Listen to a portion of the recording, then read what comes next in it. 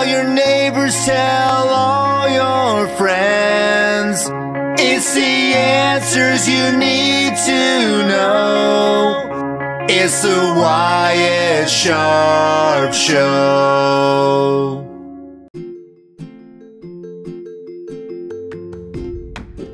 You're tuned into the Wyatt Sharp Show. Join 12-year-old host, Wyatt Sharp, each week as he interviews a Canadian politician to discuss the economy, climate change and politics. Here's your host, Wyatt Sharp.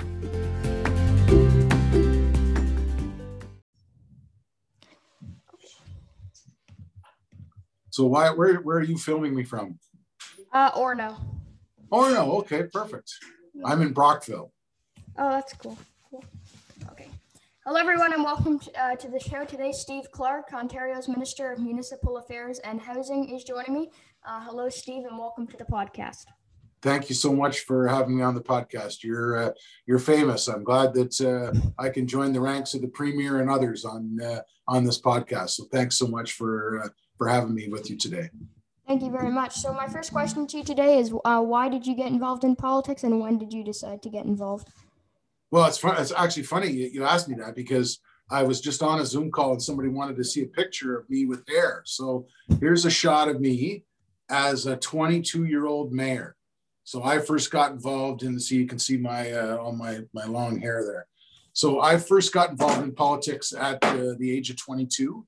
I ran for mayor of Brockville, and I campaigned in the 1982 election. I got elected. I was mayor for three-year terms. So I was mayor for 9 years in Brockville, and I went on to become the president of the Association of Municipalities of Ontario. And then I got out of office in 1991 at the age of 31. And I worked for the local newspaper. And then I worked for my predecessor, Bob Runciman, for a few years. I was the chief administrative officer in Leeds and the Thousand Islands. And then I got elected as an MPP 11 years ago last week, March 4th, 2010. And in the election in 2018, when we became government, on June 29th of 2018, Premier Ford instilled me as his Minister of Municipal Affairs and Housing. So I've been involved in politics on and off for almost 40 years. Got involved at a very young age because I believed very strongly that at whatever age you're at, you have a voice that can be heard at either the municipal, provincial, or federal level. So politics was always something that interested me, Wyatt, and it just happened that I made a decision to put my name on a ballot back just after I graduated from university. For sure. So out of any of the parties you could have chosen, why did you decide to run with the PC Party of Ontario? Well, I firmly believe that the Ontario PC Party is a very pragmatic party that looks at government, smaller government in a way that looks after people. And you go back and look at the history of the Ontario PC Party in the province of Ontario. We governed the party the province for many years, and we brought in some extremely important programs. I look at, even in my own riding, things like St. Lawrence College.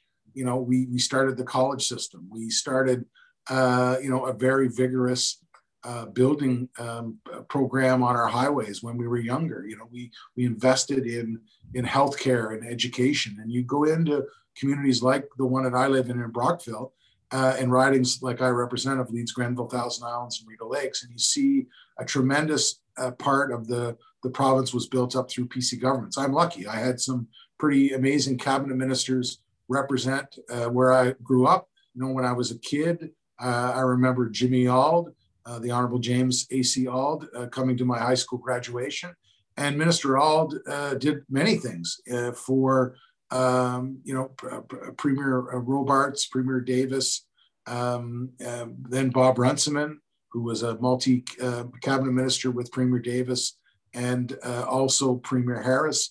I was very lucky to have those type of role models in my riding, who helped really shape my opinion on ultimately where I wanted to run, but also how I wanted to operate as a politician. For sure. So my next question is on the idea of housing. So the cost of housing continues to go up. Do you think that there is a solution to bring the cost of housing down, or do you think at this point we're trying to find a solution to make sure that it doesn't go up even more. No, I do think there's an opportunity to benefit the housing file. Obviously, there's not one thing. There's not a silver bullet that is the solve of the problem. I think in Ontario, when we took over, we had a housing file that was largely ignored by the previous government. We decided that housing supply was a particular problem. There wasn't enough houses to meet demand. So we put a variety of policies in. One of them was our housing supply action plan, More Homes, More Choice. That was part of Bill 108 that really set the stage for a number of measures that would provide more opportunities for people to build housing, to make it easier, make it faster to build housing. And by doing so, you would ultimately have the affordability piece that you would have to give people the options in different communities, both large and small. So there was a number of policies we put forward. Ultimately, the pandemic, stopped some of the plans, but I have to tell you that some of the metrics that we were looking at, housing starts up 15% in the province. We saw purpose-built rental, so this is rental housing. We saw that increase. More housing was built and rental last year than we've seen since 1992. So I think some of our policies did very, very well in terms of increasing housing supply. For sure. So you mentioned that you do think that there is an opportunity to maybe try and bring the cost of housing down. So how long do you think it will take out maybe post-pandemic to bring the cost of housing down to more reasonable levels again? Yeah, I think what we really need is to keep the same level of cooperation we had during the pandemic with the three levels of government. I'm convinced that if we continue to work with municipalities and the federal government, we'll put more money in the system at all three levels so that we can build more housing, which ultimately I hope will get the cost down. The problem we have in Ontario, quite frankly, is the fact that under the National Housing Strategy, our core housing need is so great that the federal government probably shorts us, upwards of $490 million. If we had those dollars, we could build more housing and really do a lot better job. For sure. So my next question for today is: we see even some houses where I live, at least, costing around $700,000 to $800,000, with that being considered reasonable. And then even renting is maybe $1,800 to $2,000 a month being considered reasonable for, let's say, a basement apartment. So with that being considered reasonable, is from what you see, is housing going up province wide, or is it kind of just maybe in some more urban areas of the province? No, I think there's a story in every city on housing need. Obviously, we want to promote more types of housing. People that live in single-family homes. We want to promote the fact that if they're able to, they should consider creating a second suite, which would allow another rental unit for their community. We're encouraging municipalities, the province, the federal government to look at the vacant land that they own and see if they can repurpose it to create more housing, to work with nonprofits like Habitat for Humanity to try to create more stock out there. And then as well, I think there's a great opportunity to intensify, around in urban areas, around major transit station areas. Every, leading city in the world intensifies around transit. But yet in Ontario, we've been faced with this not in my backyard or NIMBY syndrome, where people fight that intensification. And if there's one thing that I've heard as minister since 2019 is people want to live near transit. They want to be able to get to work, and they want to be able to get home in a reasonable time. Intensifying is something that I think we also have to look at. So again, it goes back to what I said in the Housing Supply Action Plan. There's not one measure. There's multiple measures we need to do as a government. The Housing Supply Action Plan looked at a whole bunch of things: cost, mix, rent, innovation. I think we have to be innovative.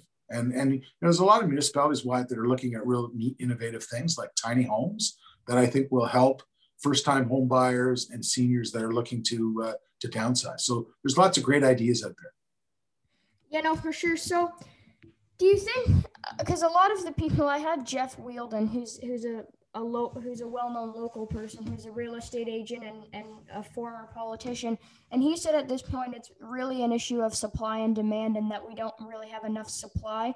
And that's part of the reason why housing prices are so high. So do you believe that that's true as well?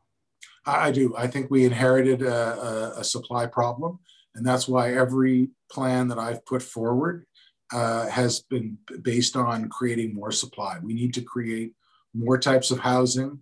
We need to create a better mix of housing, but we really need to step things up. And if you've heard the Premier and I talk, we believe, he and I, that building of housing, we need to focus on as a government. We have to get shovels in the ground. And I think as part of our economic recovery post-COVID, we'll be judged by the amount of shovels that are in the ground. So I agree. Everything we look at in my ministry is with the lens of how we can create more housing supply. Yeah, no, for sure. So, yeah, and I'll give you the opportunity to speak to kind of like a local perspective now for in your riding. What's housing looking like in your riding right now? Is it in terms of maybe the average housing price? Yeah, we're like most. We've seen increases in housing prices as the pandemic has pushed people out of the GTA. Even though Brockville's 3.5 hours away from the GTA, we're starting to see people from other urban areas move into our area. So we are seeing the increase in housing price. I think there are some municipalities that are looking at some of those innovative things like tiny homes. There's also an incredible appetite to build new affordable housing. The majority of our community housing stock was built, when I was a kid, in the early 70s. We haven't seen a big influx. And I think both what the federal and provincial government are trying to do is they're really trying to encourage people to build. And I think that's the issue. So, whether it's in Brockville or Belleville, whether it's in, Oro or Oro-Medonte, you're going to have, challenges, and we need to build. That's plain and simple. Yeah, no, for sure. So, we've talked about housing, but because you are a member of the government still, and kind of to talk about it on a bit of a local perspective for your riding and for some of the people who are listening who are from your riding, let's kind of go over to the COVID area. So there's been weeks during the pandemic where no vaccine shipments have been made to Canada. I interviewed Monty McNaughton, and he specifically said that the Premier is the one who is calling the CEOs of vaccine companies, when realistically that should be a responsibility of the federal government. But should people be concerned that the deadline of September 2021 to get all Canadians vaccinated is unrealistic? And do you believe all Ontarians will be able to be vaccinated by that time, or specifically the people in your riding? Yeah, I was very worried early on that we weren't, federal government hadn't secured enough vaccines. I'm very encouraged today to see that there's a fourth vaccine that's been approved by Health Canada. So I do think there's a light at the end of the tunnel. Now, in saying that, local ridings like mine, rural ridings, I am still concerned at the ability of the health unit to get things out. And I've always been someone who has supported the community to get involved. And the one thing that I've realized under COVID-19 is everybody's willing to band together. Everybody's willing to help each other. And I think there's this true volunteer spirit is out there that we can rally the community and get people vaccinated. So while I was, a bit down on the federal government at the start for not getting enough vaccines, the fact that we do have now 4 different vaccines that are approved by Health Canada, I'm, my message to people in my riding is we're starting to see a light at the end of the tunnel. And starting on Monday, I'm hoping that the booking system that my local health unit is putting together is going to deliver for the people of my area. For sure. So in my, as you just mentioned, we've seen 4 vaccines get approved by Health Canada. In my riding right now, we're kind of focusing on vaccinating, I believe, people 80 plus. I know that my 88-year-old great grandma just got the vaccine yesterday. And that's great. That was definitely a relief for all of us. But what is the situation in your riding? Because I know it's different all across the province.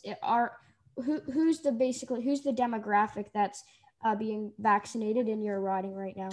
Yeah, so I'll give you an example. So you mentioned your grandma. So my mother-in-law, my wife's mom, lives in Gananoque in my riding. So we got a call from her clinic, her family health team, indicating that, you know, because of her age, she's there. So we now have been emailed a list of 4 immunization areas in the area.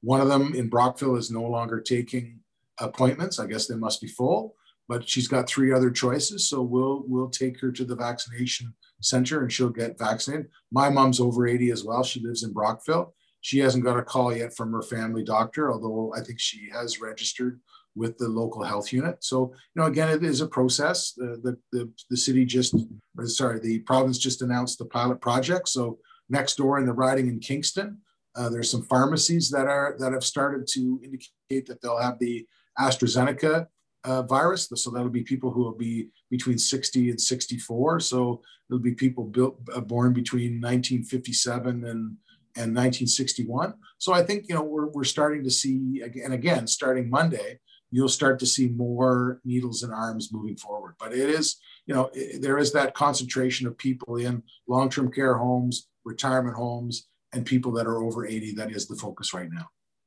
For sure. Our next topic is small businesses. So they've obviously been negatively impacted by COVID-19. Some of them just losing revenue in the yearly period, or some of them having to unfortunately close their doors. What steps have you taken in your community to ensure that small businesses can stay open? Yeah, well, we want to make sure that small businesses are aware of the government programs as well.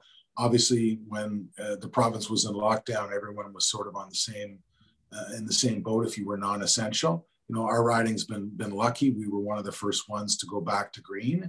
Now I know that there have been outbreaks outside of my riding, but within the public health unit area up in Lanark County that will probably cause our area to go into the yellow or perhaps the orange starting tomorrow. That'll still allow businesses to open. I think the challenge that I see on the horizon is we've got a tremendous amount of tourism businesses that are open only in the summer because of the fact that, you know, I represent the world famous Thousand Islands and the beautiful Rideau Lakes and Rideau River system. So tourism is a big aspect. You know, small businesses have really been hurt hard. And I want to make sure, and I've spent, you know, a lot of resources communicating to businesses in my riding about the programs that are available for them. And we're going to keep working with them. And you know, I want to encourage people to shop local. You know, we've got to support those local businesses as part of our economic recovery. So you know, it's vitally important. For sure. So our last topic today is the 2022 Ontario election, which is only about in June. It will be about a year away. So why should the people in your riding re-elect you as their MPP when that time comes? And then have any opponents been chosen yet for you? You know, I haven't heard of any other candidates that have been nominated. I was nominated some time ago. You know, as I said to you, Wyatt, I've been an MPP since March of 2010. And over the last 11 years, I've proven both in opposition and in government that I work hard and that I get results. And, you know, I've just put out a number of flyers out in my riding to talk about things that I've been able to deliver on, money to our hospitals. You know, we're you know, the one thing that I'll put up in my riding against anybody, we've actually got 2 huge PPE manufacturing plants. We've got a $75 million plant that's building N95 masks here in Brockville, a 3M expansion. We've got a $100 million expansion to Greenfield ethanol that will be built. We'll be manufacturing hand sanitizer grade alcohol for Canada. So, you know, we've been able to, in a pandemic, bring 2 world-class plants that are going to serve us well over the future. We've been able to bring ministers here almost every month, delivering on promises that we made during the election. I work hard and I get results, and I'm going to continue to work hard over the next year and a bit. to, serve my constituents and to fight for our fair share. And that's what it's all about. For sure. So that was my last question. So thank you very much again, Steve, for joining me today. And it's been great talking with you. Yeah, it's been great talking to you. And thanks so much for doing what you're doing. It's just, it's tremendous to see such a young person deliver such a wonderful message. You're an inspiration. And I just want to thank you so much for having me today. Thanks so much. Thank you.